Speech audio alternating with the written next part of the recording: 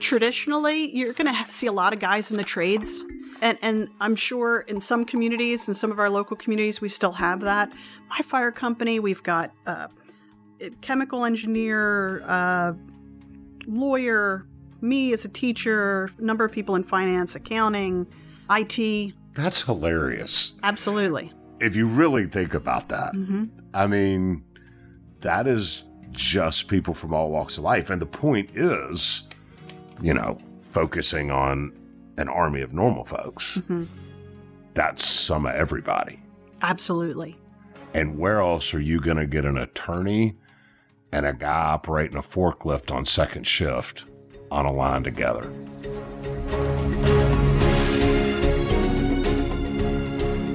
Welcome to an army of normal folks. I'm Bill Courtney. I'm a normal guy. I'm a husband. I'm a father. I'm an entrepreneur. And I've been a football coach in inner city Memphis. And the last part, it unintentionally led to an Oscar for the film about our team. It's called Undefeated. Guys, I believe our country's problems will never be solved by a bunch of fancy people in nice suits talking big words that nobody understands on CNN and Fox, but rather an army of normal folks, us, just you and me deciding, hey, I can help. That's what Ellen Yarborough, the voice we just heard, has done. Ellen became a volunteer firefighter at a later than normal age. And of course, being a female fighter isn't as normal either, for now. Ellen is helping to change the face of firefighting, and I cannot wait for you to meet her right after these brief messages from our generous sponsors.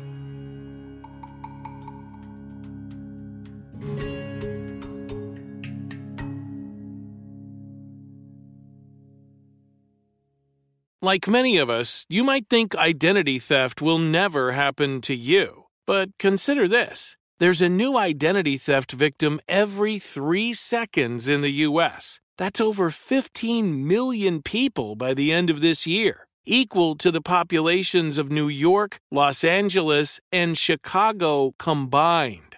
Even worse, identity theft victims often don't even know they're victims. That's why LifeLock Identity Theft Protection alerts you to identity threats, even the ones that don't show up on a credit report, like data breaches, fraudulent bank transactions, loan and credit card applications, and crimes committed in your name.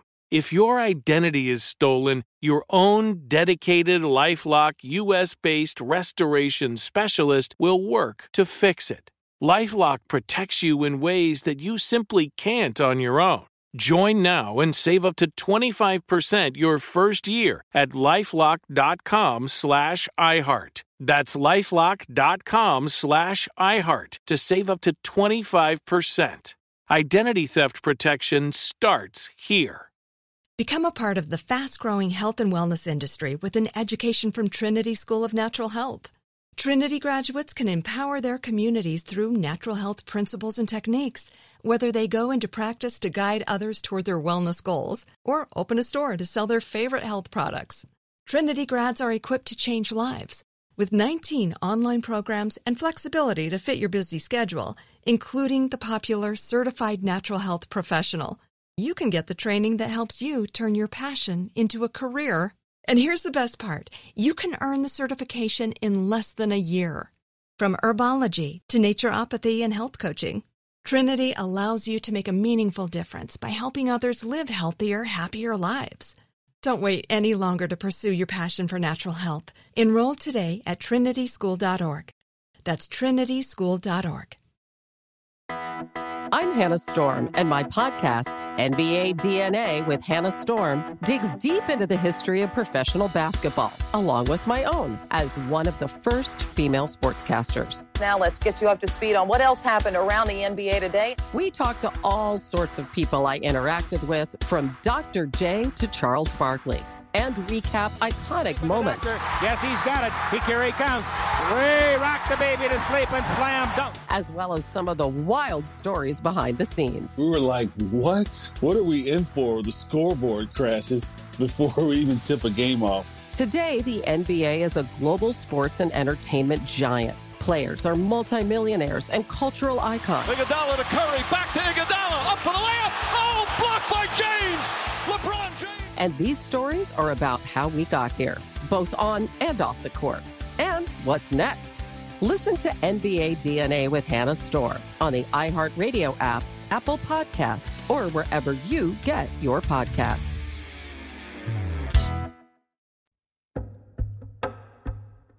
Ellen never thought she'd move back to her hometown of Delaware County, PA, especially after having lived in Warsaw, Poland as a child and moving to the French countryside as an adult to help start a school. But being divorced and raising 2 kids in another country, that ain't real easy.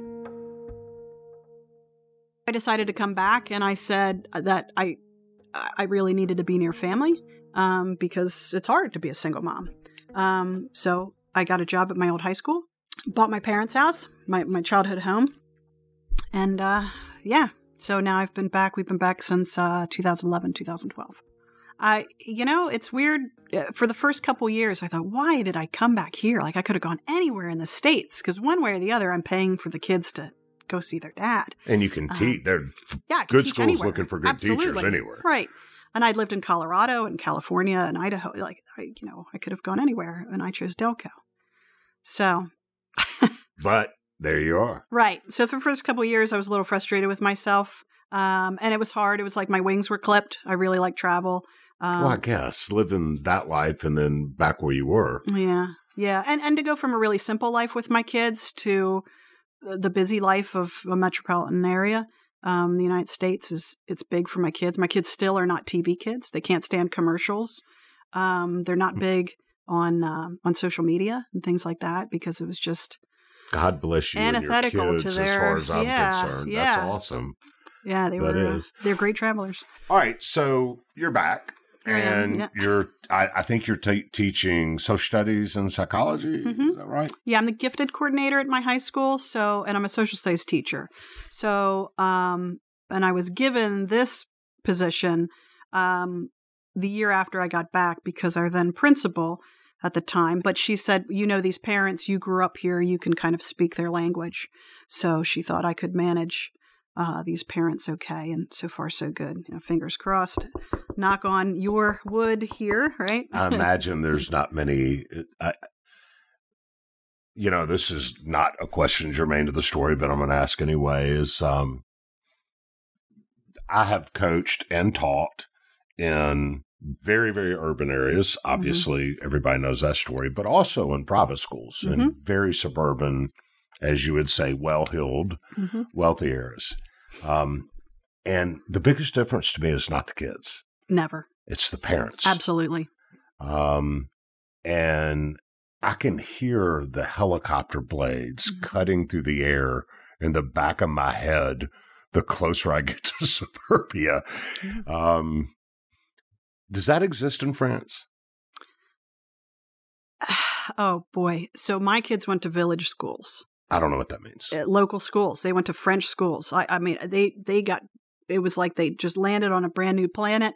I taught them a few words to get going because I was learning French myself. And they started school in 3 weeks. My daughter's coming home from her kindergarten class telling me the school gossip. I'm like, how do you know? You don't even speak French? But she was just learning it so rapidly and was such a great accent. Cool. So they went to our local schools. And then my school with the largely Americans, we had some Central American students too. Honestly, our parents were great. They were some big names, CEOs of big corporations and airlines and things like that. But they liked it too. They would fly out and, celebrity chef's kid, all of that kind of stuff. They would fly out and join us for Thanksgiving, and they just settled into the village life too. They were better dressed than everybody else in the village, but, they rented nicer cars. So it was nice to get away from the rat race. I think so, too. And nobody really cared. They were just so-and-so's father Parents. or mother. Absolutely. So we didn't have that so much. I think the parents had a lot of trust in us, a lot of faith, which was important when your kids are 3,000 to 6,000 miles away for the Californians. Right. But we were, it was 24/7 beck and call. So somebody called at 2 a.m. because their son was taking a 6 a.m. flight and he can't find a suitcase. I'm answering the phone. So your phone is always on. When they're paying that kind of money, Yeah, they're used to quick service. Yeah. But no question about grades or their honesty or anything like that. We were in charge and they appreciated that. That was nice. So you get back into teaching and the American life. And once back in the States, there was a tragedy. Right. So I coached my kids' local swim club, swim team. And my assistant coach was a 19-year-old, 20-year-old, I guess at the time, college student at Albright, Chris. And he was like a little brother. I mean, he was a terrific guy, and he still is. And my kids really liked him a lot. All the kids liked him. So he was away at school at Albright in Reading, Pennsylvania, a small school, and he swam for their team there. He was a senior. And there was a house fire at his off-campus house. Just a swimmer's house. Like a dorm? Well, it was just a rental property. Oh, with campus. friends, just kids living in a rental house. Bunch of guys. College. Yeah, Got it. absolutely. Yeah. Fraternity house without the fraternity aspect of it, but the true fraternity of it, the lowercase, not uppercase. So they had a fire, and actually, I never found out what the cause of the fire was, but it originated in the basement. There was one boy, a freshman swimmer, who was in the basement at the time, and his life was lost. Chris was in a first floor bedroom, and he couldn't get out. And he succumbed to the smoke. But there were two firefighters who, made their way in and got to him very quickly and brought him out and then put on him a helicopter and sent him to a local hospital burn center.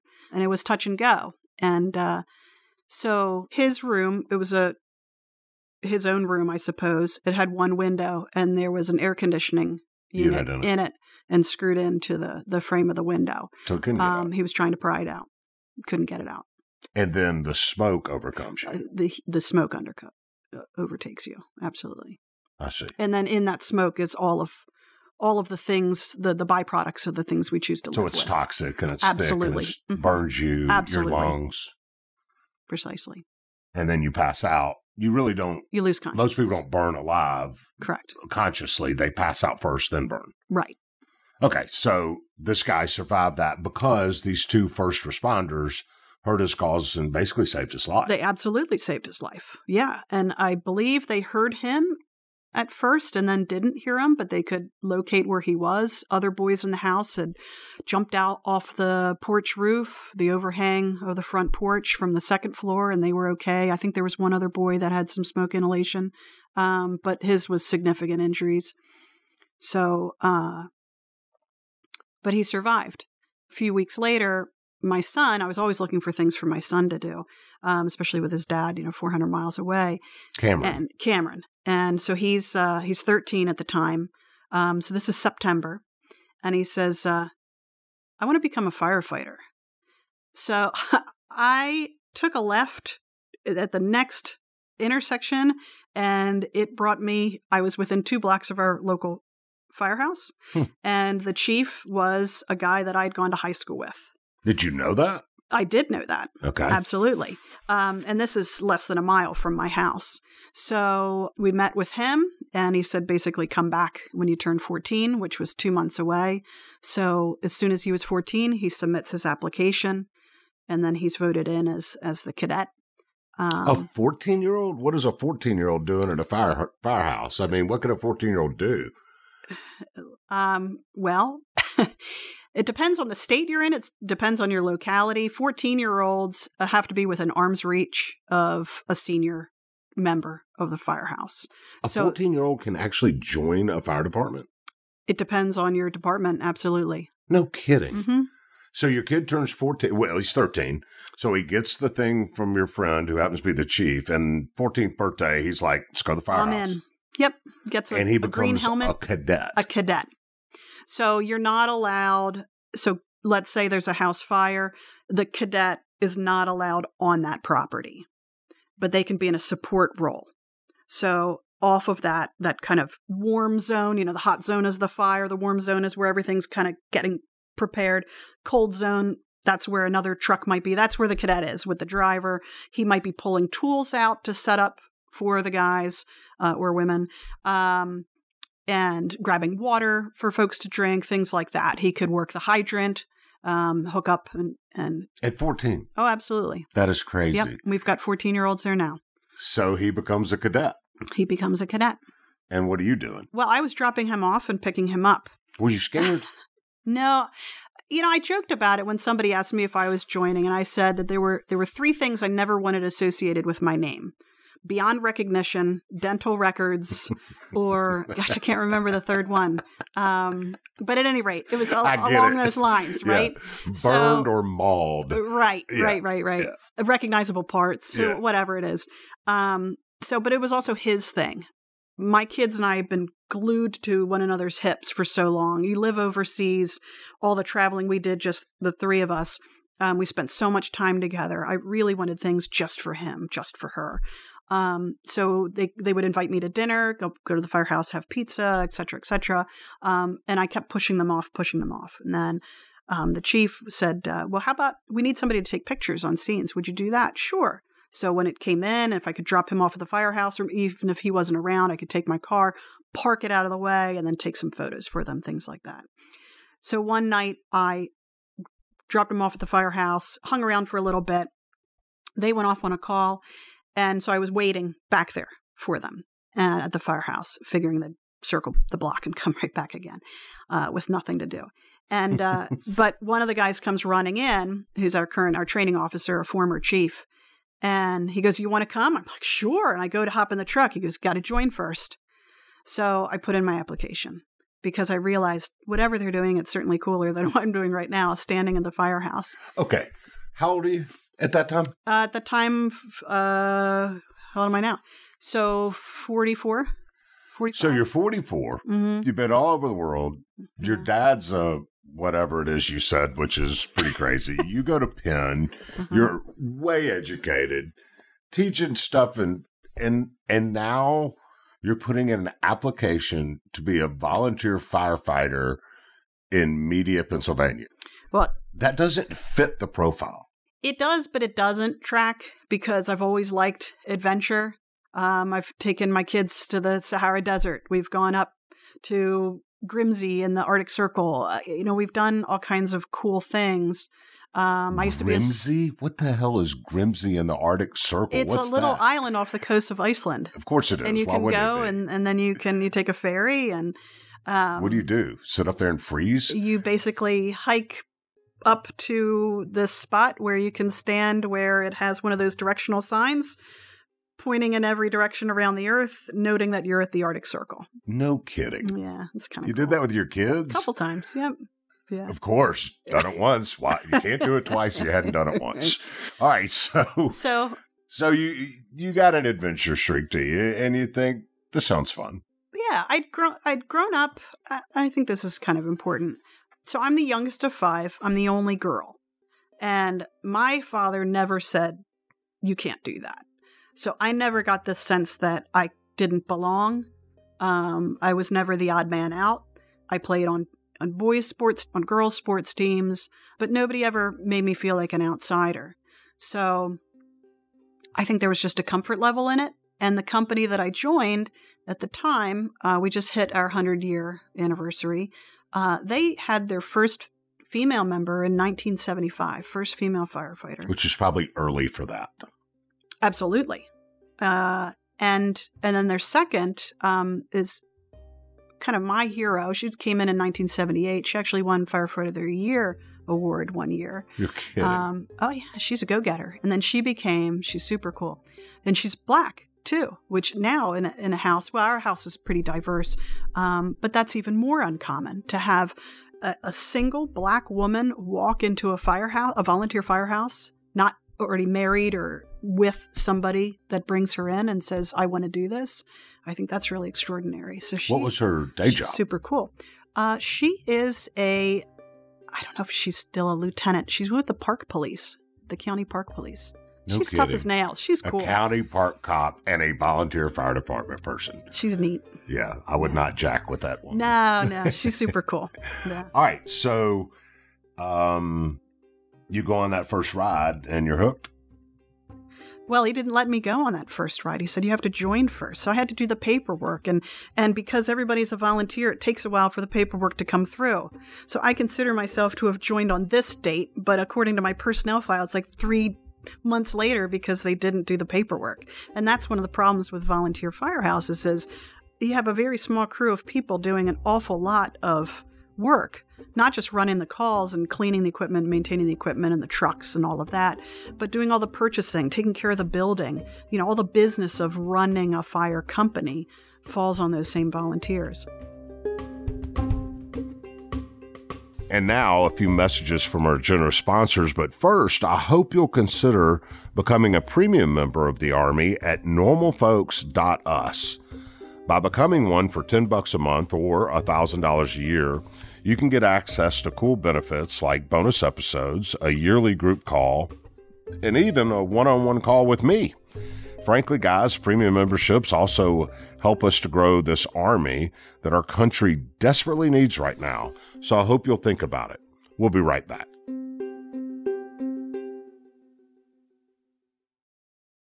Become a part of the fast-growing health and wellness industry with an education from Trinity School of Natural Health.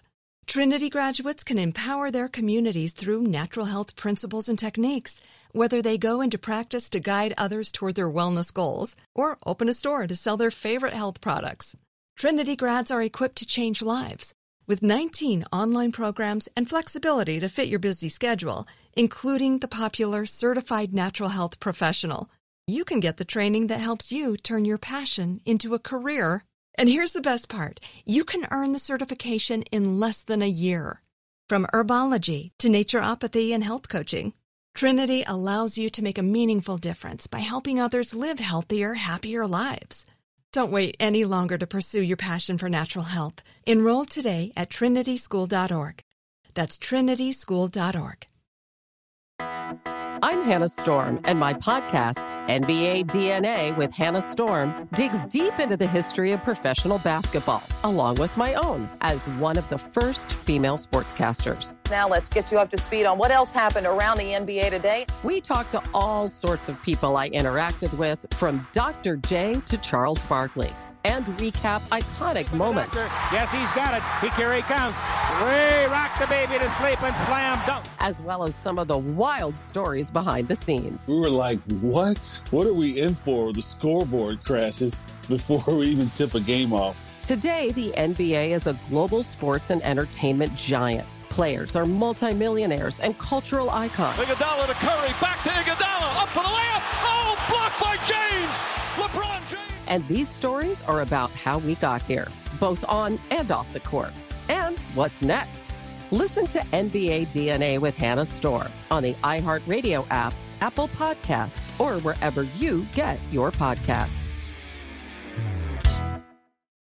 More Than a Movie is back with Season 2 of the award-winning film podcast, and this time with a lot more movies. I'm your host, Alex Fumero, and each week I'm going to talk to the people behind some of my favorite movies. From The Godfather, Andy Garcia. He has the smarts of Vito, the temper of Sonny, the warmth of Fredo, and the coldness of Michael. To the OG Spy Kid, Alexa Penavega. You had Carla Gugino, who's the coolest mom ever. You had Antonio, who's handsome, amazing, charismatic. And then Carmen and Junie. I felt like a lot of other kids felt like this could be me.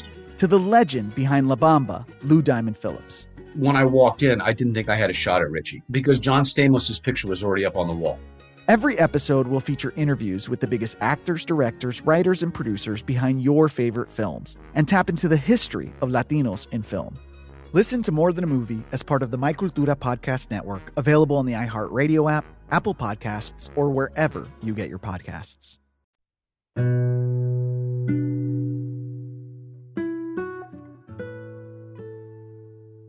Got a few stats here that I think are interesting that I'm sure you know, but I think it's important to share because, honestly, I'm a Memphis guy. There's no volunteer fire department in Memphis, right?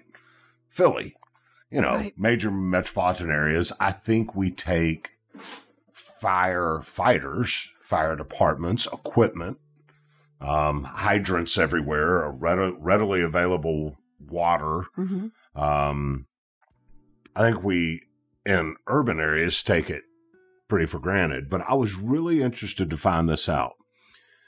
Of total estimated 1,041,200 firefighters in the country, 677,000 are volunteer. So 2/3 of the people in our country that are firefighters don't make a dime doing it. No. They're donating their time and risking themselves. Of the total of 29,452 fire departments in the country, 18,000 are volunteer, and 5,335 are mostly volunteer. So there's evidently some that haven't, some fire departments in maybe larger rural areas that have 1 or 2 full-time firefighters, but the rest of the crews are volunteers. So they're mixed houses, I guess.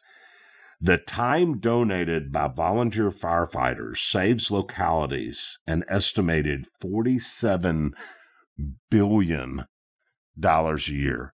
So these 677,000 volunteer firefighters in our country are saving taxpayers $47 billion a year, which is an enormous number.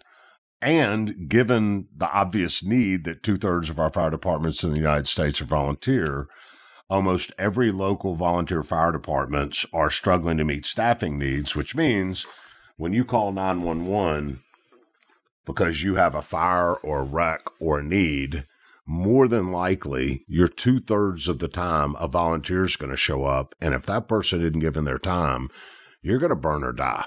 We have something called mutual aid departments, or mutual aid agreements, rather, and that helps all of us. What is that? So we'll have, within a single department or municipality, we might have 2 companies, such as with my department, and we respond automatically to the same calls for the most part. They don't come to our location for cardiac arrest, for example. We do that on our own with our EMS partners. And then mutual aid are with other municipalities. And we'll send, so there are things called run cards. It's all in the dispatch that will be assigned to go to commercial fires with a supply engine, hook up to a hydrant and supply water to the attack engine in one municipality. In another one, we're providing our rescue truck for those issues, automobile accidents, people trapped in an elevator, things like that. So we spread out based on anticipated manpower and available apparatus, who's going where. In all of those agreements, for anything that gets dispatched or upgraded to a working fire, we have a group called the RIT team. It's a Rapid Intervention Team, and that's an assigned department that has dedicated members trained to come, and they will stand by on scene, prepared with all the potential material they need, a Stokes basket to pull somebody out with, a chainsaw, the various tools, axes, Halligans, all of that, spare air cylinders and the like. And their job is to go in and rescue a firefighter who might call in for a mayday. So somebody who's trapped, they're going to go in and get. That way they're fresh. They have nothing else distracting them. That's their sole purpose. So we have that as well.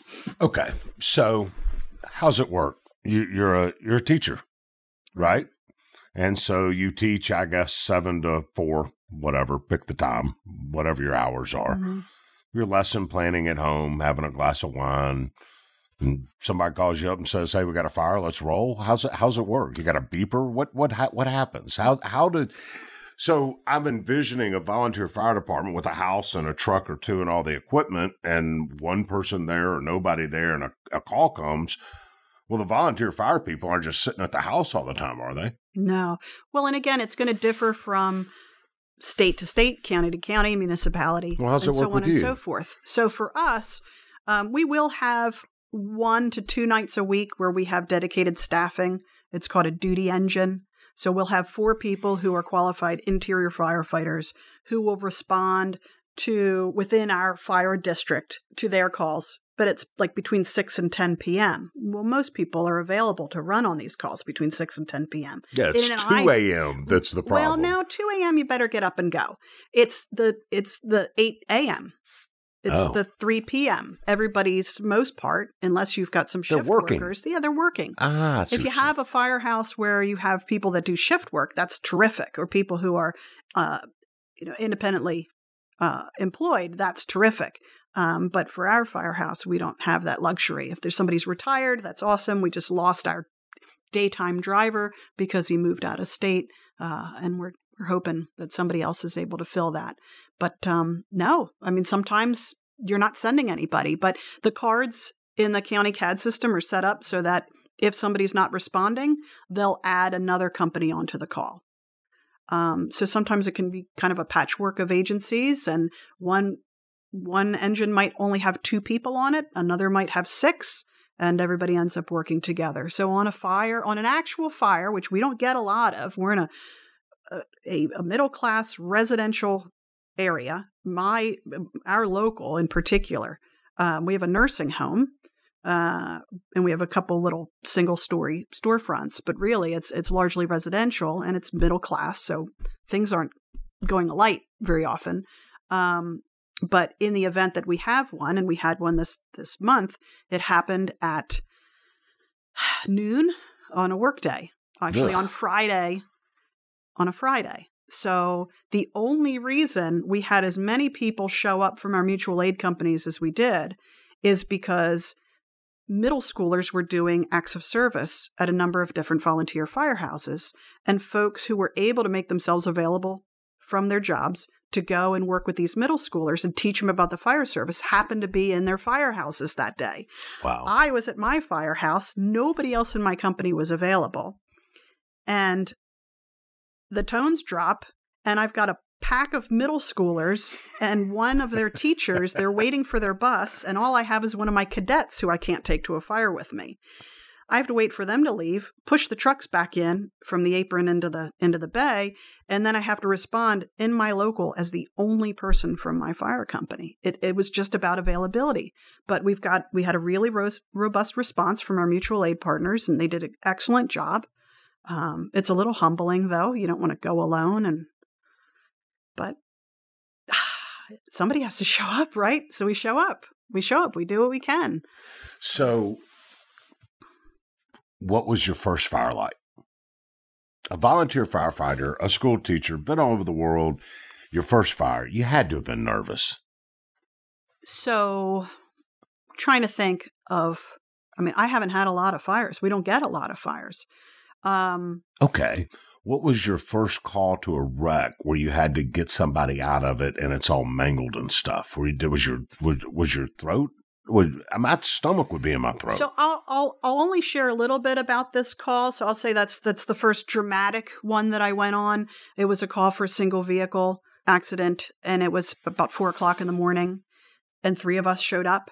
And that was something that bothered me for a while, that only 3 of us came, like everybody else slept. 2 guys came from the other company, just people weren't available or had their pagers off or whatever, or they're working because they're night shift. So their job. I can't hold that against anybody. Just like I wouldn't want that held against me if I'm not coming. We come when we can.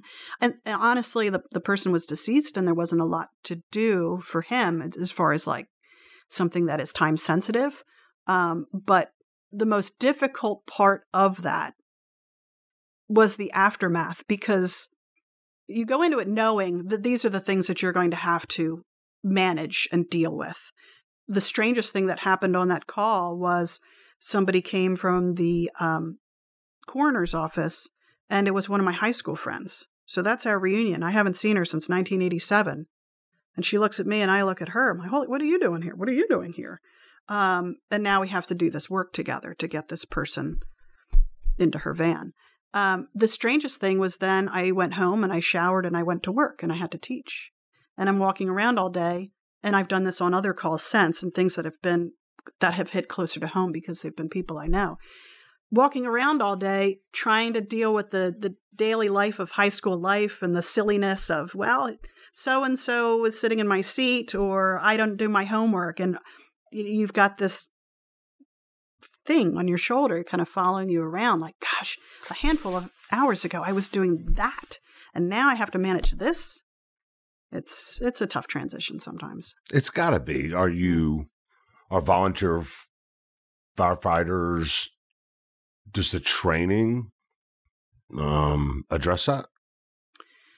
Our county, and there are others just like it, has a really strong CISM program. So it's a critical incident stress management group.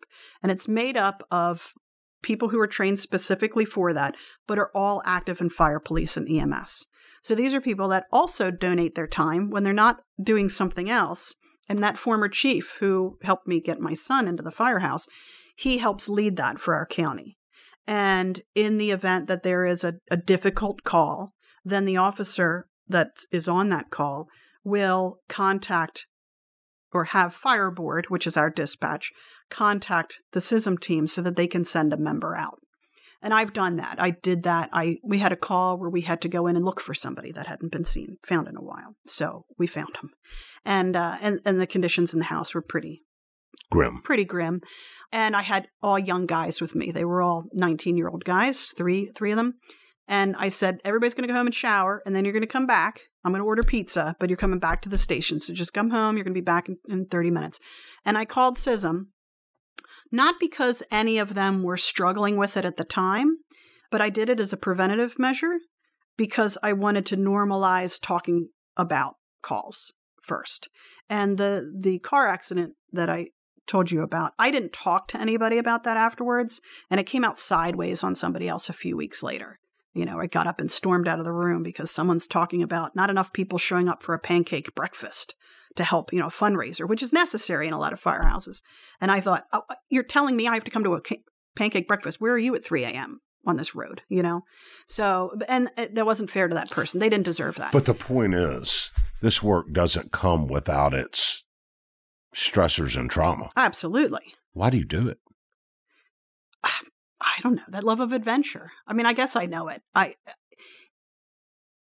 Once you're in, and I think this is like the magic of it. It's like you're outside the firehouse, you're outside the fire service, or you're maybe not 1 degree away, but maybe 2-3 degrees away. You understand it as a concept. You understand that volunteer firefighters go to some of these horrible incidents, fires and car wrecks and cardiac arrests in the home and things like that. So you understand that academically. But it's then you walk in and you do it and you take care of it and you realize you are taking care of people in your own community. And there's something that's really cool about that. There's like a level of trust. And I think, I know across the board, firefighters they enjoy a tremendous level of trust from the public. And it hurts me. It angers me, actually. I guess it hurts me too. When people abuse that, when there are firefighters who abuse it, who steal from their stations, who take advantage of people within their fire companies, their fire departments. Firehouse should be a safe place where everybody's equal. And sometimes that doesn't happen. And that bothers me because I think we have so much trust. There's so much faith in us. They trust us in our homes. They trust us with their loved ones. But there's a reward that comes from that, which is kind of cool. So I guess it's selfish in a way. It makes you feel good about yourself, like you're doing something of value, even though you don't get paid for it. You get paid in other ways. You get paid in the friendships you have, the relationship I have with my kids who both got involved in it. Nobody understands that. I've been invited to go out tonight with Memphis Fire. And that's cool. Really? Yeah, absolutely. I wrote an email. I said, hey, I'm in town. This is what I do. And if you have a firehouse that's agreeable to it, I'd love to ride along. So I got a call this afternoon. You're going to ride along with a Memphis fire truck tonight? Yeah. Why not? Why not? And that concludes part 1 of my conversation with Ellen Yarborough. And you will not want to miss part 2 that's now available to listen to, as we dive into how she accidentally became this extraordinary recruiter of firefighters across America. Together, guys, we can change the country. It starts with you. I'll see you in part 2.